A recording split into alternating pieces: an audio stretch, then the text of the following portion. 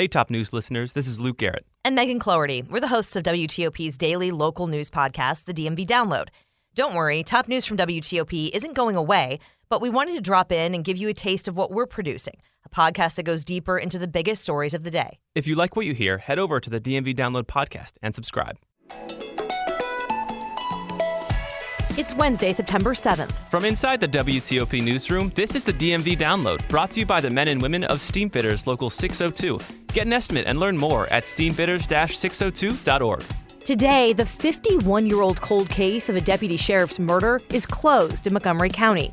We'll tell you about the killing of Deputy Sheriff Captain James Hall, whose family kept hope alive for decades. I just knew somebody was out there. And I don't want anybody to forget, if you are missing a loved one, if somebody has been hurt, please don't give up. And investigators tell us why they picked the case back up that led them to hone in on a man who detectives say changed his name and moved away shortly after the crime. They put together a timeline on the wall, dug through every inch of every case file. They did interviews. They went over old interviews. They spoke to previous investigators. Thanks for joining us. I'm Megan Cloherty. And I'm Luke Garrett. Police say they now know who killed then off-duty Special Deputy Sheriff James Hall, who was working security for Manor Country Club in Rockville when officers found him shot in the head, face down in a parking lot on October 23, 1971. Today, Montgomery County Police explained how this case came back to their attention, how they went about solving it, and who they say the killer is, who actually fled the area and changed his name. Now, Megan just watched the press conference. And Megan, there are a lot of questions here. Oh, yeah. First off, who is this person that they now believe killed Hall 51 years ago? So his name is Larry David Becker, but he changed his name to Larry David Smith. At the time, he was in his early 20s. He's now 71 years old.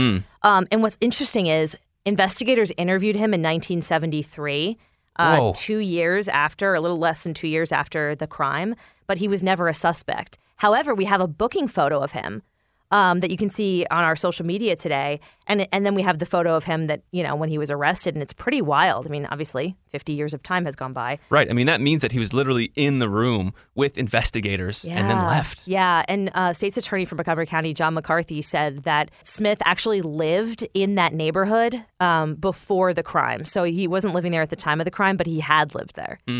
And do we know how investigators 50-plus years later actually tied Becker/Smith, to this killing? What drew them there? What made them, reignite this investigation? I think we're all really frustrated because we don't know. I mean, we want to know everything, right? But investigators, obviously, this has to go through the judicial process. They didn't want to give us too many details. However, we do know that when this case hit 50 years, it comes to the department's attention, and retired Captain Ruben Rosario, who was overseeing that unit at the time, kind of explains how it was brought to him like, hey, we should really investigate this again.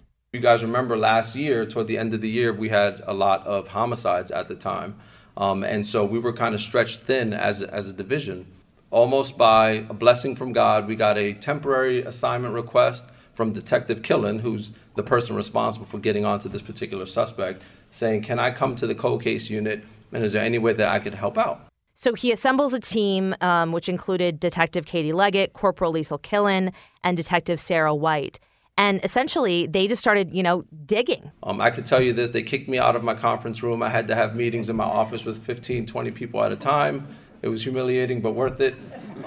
They had put together a timeline on the wall, dug through every inch of every case file. They did interviews. They went over old interviews. They spoke to previous investigators who spent a lot of time and effort on this case, who deserved recognition as well. They have since retired, and they're ultimately responsible for where we are today. They started going through all the old stuff.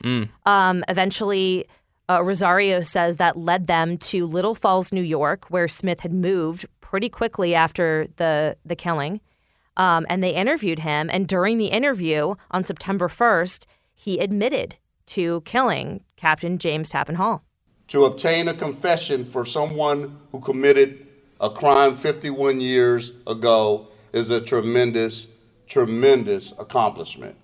And so let's take it back 51 years ago when Hall was murdered, shot in the head. What do we know about that instance? And did we learn anything more today? We learned he was working off duty. He had his job at the sheriff's department, but then he was working off duty at the time, making some extra money, Right. being a security guard for the Manor Country Club. And we learned before, actually, he had been a security guard at Glen Echo Park Oh, wow. when it was an amusement park back in the day, which, we all know it now as sort of this kind of like Museum almost. Oh, yeah, like moment in time. But Yeah. then it was really, really busy. So this happened at 10:40 in the evening on a Saturday night, rainy Saturday night, October 23rd, 1971. And police got a call that someone had saw a man who was lying face down. They get there and they find Captain James Tappan Hall. That night, at age 53, Jim was ambushed, rushed to the hospital, but passed away a few days later at Montgomery General Hospital. And we know that the working theory was he happened upon a residential burglary. Right. And this was 50 years ago. So I'm trying to remember that a lot of the technology for investigating that we have now just didn't exist back then. Right. Yeah. I mean, DNA testing was not where it is now, and cameras were just less plentiful, like around. They just weren't nobody everywhere. had the ring system back no, in no 1971. phones. I mean, the cold case seemed pretty cold until now. And Sheriff Darren Popkins spoke to that and how, it really is such a big deal to solve this case in particular. The murder of Montgomery County Sheriff's Office Captain James Hall was the only and oldest unsolved homicide of a law enforcement officer in Montgomery County. This brings a tremendous sense of relief. Right. And what do we know about Hall himself? We know that he had 2 kids. He was married to a woman named Anna, who unfortunately passed in 2005, so she didn't get to see, the closure of this case. But they were married for 33 years when Hall died. He has 2 kids, Carolyn and Melvin. And Carolyn actually married a man who was a Montgomery County police officer, and Melvin's son became a Montgomery County police officer. Oh, wow. Yeah, so this family is really, committed to public service. We also know about Captain Hall, who went by JT, that he was a big baseball guy. He played in a minor league baseball team. He coached youth baseball. He volunteered at the Kensington Volunteer Firehouse. So he was obviously really involved in the community. Yeah. And to that point that Hall's family was really, involved in the police department, there were a number of people up at the podium who knew and worked with his family members, including Chief Marcus Jones. It's personal in a different kind of a way. Captain Hall's nephew, Frank Hall, Corporal Frank Hall, retired from Montgomery County Police, was my training corporal when I first started here 36 years ago. And so today we learned a good amount of information, the name of the person who confessed to murdering Hall 51 years ago, and, the lengths investigators went. But other than that, there's still a lot of questions that are left here. Oh, many questions. I mean, there's always these holes, and even if it goes through the judicial process, sometimes we don't get the answers, but hopefully we will. I mean, the ones that stick out to me are why he was off campus in this residential area and how far away it was from the country club where this happened. The motive. Right. Did he happen upon? Was it a residential burglary and he happened upon it? Was there another person involved? How did police find him? I mean, what did they use? Is it a DNA thing? Right. Is it, they went back through his interview and things didn't make sense. And then, of course, like why he changed his name, why he moved. Right. And we can assume, but you never want to do that. So there's a lot of things that I think that would really shore up some holes and make a lot more sense when this continues down the line. And it sounds to me that what really convinced police officers is Smith's confession, and why he confessed to Hall's murder 51 years later is still a question we do not know. Right. I mean, Chief Marcus Jones called it a tremendous accomplishment, but that a retired captain, Rosario, was saying, basically they presented him with the facts. The investigators came up with a likely set of facts. They pretty much put the story together from what they had. And I think by the time our main suspect was spoken to, the timeline, the details were pretty much laid out, and I believe that excellent work contributed to a confession. Right. I mean, the investigation was that good that he saw the facts all laid out and was like, okay.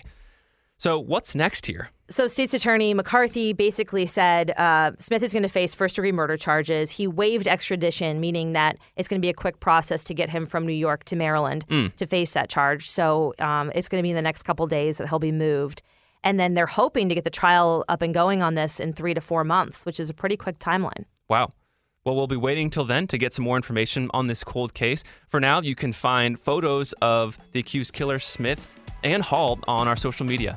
Megan, thanks for tuning into this press conference and really bringing us this solved cold case story. Of course. And coming up, another round of DMV dates where you're going to hear about biscuits and Charcuterie boards. A dude's guide to charcuterie boards. Stick around. Backed by the experience of its hardworking members, Steamfitters Local 602 is ready to take on your next commercial, heating, cooling, HVAC, or refrigeration project. Steamfitters Local 602 adds value to our community through its partnerships with local contractors and building owners, all while keeping the focus on improving the lives of its members and their families throughout the DMV. For work that's on time and on budget, go to steamfitters-602.org to schedule your next project. That's steamfitters-602.org. Steamfitters Local 602, changing lives. Thanks for listening to the DMV Download. If you like this show, give us 5 stars and leave us a review on Apple Podcast. We love hearing from you guys, and your reviews really do help other listeners find this, our area's only in-depth daily local news podcast. And thank you for making us a part of your day. Okay, so before we go, we've got to do our DMV dates. It is Wednesday, of course. And I am going to start. Here we go. If you don't mind. Oh, please. We're heading a little farther afield. Out to Leesburg. Oh, good. Have you been to Leesburg? I have been to Leesburg. Okay, so this is my date. Midday. Okay. You head out. First, you stop at Buford's Biscuits in downtown Leesburg. Oh, I love biscuits. Let me tell you, these biscuits are like giganto. And they have every type of sandwich you could make on a biscuit. Wow. And they look amazing. I haven't been, but I do want to go, and I've heard wonderful things. Then you head a little bit out. It's a little bit of a drive. So you're like, maybe this isn't date 1, right? Right. You're spending a little more This is time. an 8-hour date. It's a little longer date. You go out to Luckett's General Store, which is this huge antique store. And it's almost like it's so huge, it's like spilled out onto the yard. Wow. And there are amazing things you can find for your apartment or your house. Oh, nice. Little things, like little cute little glass things or like vases to like artwork. I mean, they have all this stuff. It's just fun to like poke around with somebody and be like, oh my God, look at this, you know? A great place if you're on your like 20th date and you're like, should we move in together? It's so fun because they also have, I mean, some of the stuff is just like, what the heck is this thing, you know? Right. And then Torrera Winery is right there, which of course has good wine. But they also have a concert series they do. And so on the 17th, September 17th, and on September 24th, they have concerts. One on the 17th, it's an 80s band, and on the 24th, it's a 90s band. Wow. So pick your poison. And it's like $50 for 2 tickets. Oh, nice. So I'd say all in all, I mean, if you do the lunch and everything, I'd say it ended up being maybe a $100 date if you buy something at Luckett's. But you could also bring food and everything into Torrera. Totally. Oh, that's great. I've been there. It's really fun. It's sort of like a small wolf trap. You just kind of sit on the yeah. lawn. It's good. That sounds wonderful. It's a solid date. That's as a solid long as date. you were okay with driving back home after, you Good. know, the concert. You kind of got to keep your wits about you. Drive safely, folks. Good call. Good call. All right, on to my date. So this is kind of an evergreen date. You can, use it whenever you want, but it does take a little bit of learning. And I say that because I don't know if most dudes know how to build a proper charcuterie board. Or women. Maybe Or they're women, not, that's true. 100%. Charcuterie is a fun word, but, it's kind of complex. Okay. Can I just say, I consider myself a charcuterie whiz. Really? I'm really good Wow. at it. All right. So you're going to have to test me on my own guide Okay, at all right, the end of okay. this. Keep okay. going. Sorry. All right. So this is a basic charcuterie board. Okay. Okay. So first stop is obviously the grocery store. You gotta get the charcuterie before Unless you even you go know to how the to location. make cheese on your own. Yes. Exactly. Unless you're on the farm. So first is a fresh baguette. Just gotta get a fresh baguette. Easy money. Brie. Brie cheese is a soft cheese. It kind of looks like butter, but it's cheese, guys. It's good. It's really yummy. Then Manchego cheese. You get a little bit of Manchego cheese. This is a harder cheese. Also kind of looks like butter, but it looks like a crumbling butter. If you like froze your butter a little bit. Does not look like butter. It kind of does. It's got Okay. that light, All right. a little bit. Okay. I'll go with it. So those are your 2 cheeses. You got a soft cheese and a hard cheese. Now, this is to elevate your charcuterie board. You get pepper jelly, which is fantastic. It exists. I didn't know it existed a while ago, but it's wonderful. It's a savory jelly, and it's fantastic with all those sorts of beautiful cheeses and fresh baguette. Then you get your salami, and that's just Like basic. a hard salami? Yeah. Okay. Any sort of salami. This is very basic. We're going really common denominator here. Okay, all right. Then to finish it all off, you get a Honeycrisp apple that's got that like bright, sour, awesome apple taste. Yeah. And then, that's the food section of your basic charcuterie board. Then, of course, you need to go into your kitchen, get a wooden cutting board. or just a piece of wood. Maybe, you've got some wood lying Just an around. old piece of wood. Just wash it off, make sure it's cool, and then bring a knife. And that's really all you need. So you get all those things together. I calculated it's around $40 for the whole deal. Oh, that's actually okay. Yeah. Yeah, I mean, they're kind of expensive. Right, to put those together. cheeses are each like $8, and you're getting like 8 ounces of This cheese. is if you're doing a little like glass of wine before you go to dinner or something like that to Well, impress. so the idea is you get all these, charcuterie supplies, fixins, and then you head out to the U.S. National Arboretum, which is such a beautiful place in I D.C. love If that you haven't idea. been there, it's fantastic. They have, some architecturally cool things, those columns, those Roman columns that are fun. And they just have beautiful nature, rolling hills, tall trees. And as we are approaching fall, it becomes even more beautiful, as the fall kind of changes the colors of the leaves. Yes, that's a really good date. Right. And so it's very basic. This can be date number 1.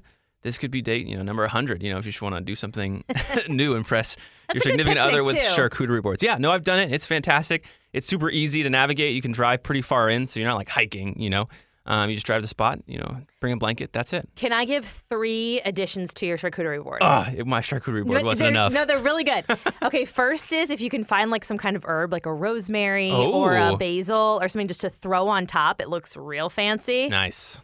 The fig jam they sell a Yes. lot of times near cheese, if you can't find the red pepper jelly, which isn't everywhere, That's is true. good. Yep. And some kind of nuts. 100%. Couldn't agree more. Pistachio, maybe not a peanut. Yeah, not a peanut, but like, Just kind of, an almond maybe. Yeah. Tossed in there. Boom. Yeah. Wow. You got yourself a solid I hope you all are taking presentation. notes because that's our guide to charcuterie board. So that's the date. That's a nice, simple, evergreen date to have in your back pocket. I love that. And Yeah. the Arboretum's free, which is so cool. Added benefit.